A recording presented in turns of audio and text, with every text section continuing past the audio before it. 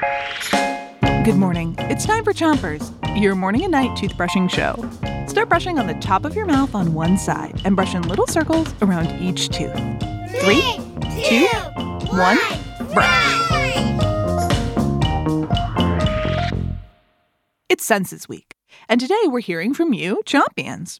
We asked, if you could have a sixth basic sense, what would it be?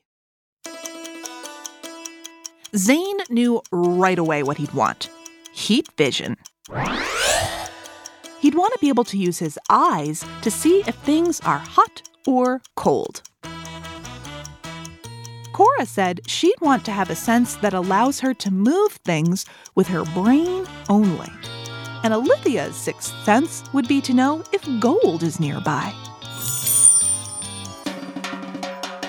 Switch your brushing to the other side of the top of your mouth. And brush the molars in the way back, too. Emily's sixth sense would be called sister sense. With the sister sense, she'd be able to know when her sister, Felicity, is around. Riley's sixth sense may use this same technology.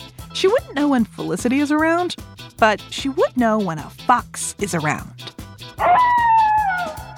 Switch your brushing to the bottom of your mouth, but don't brush too hard. Hazel wants a sixth sense that erases scary things from her mind.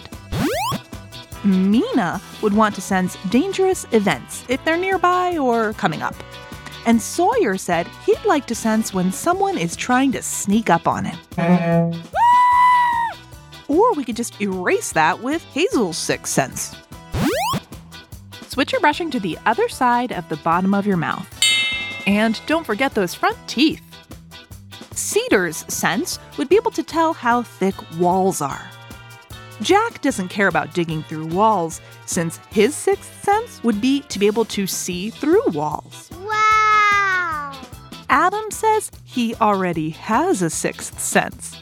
He has a sense of humor. But if Adam were to have a seventh sense, it would be to be able to tell if someone is lying.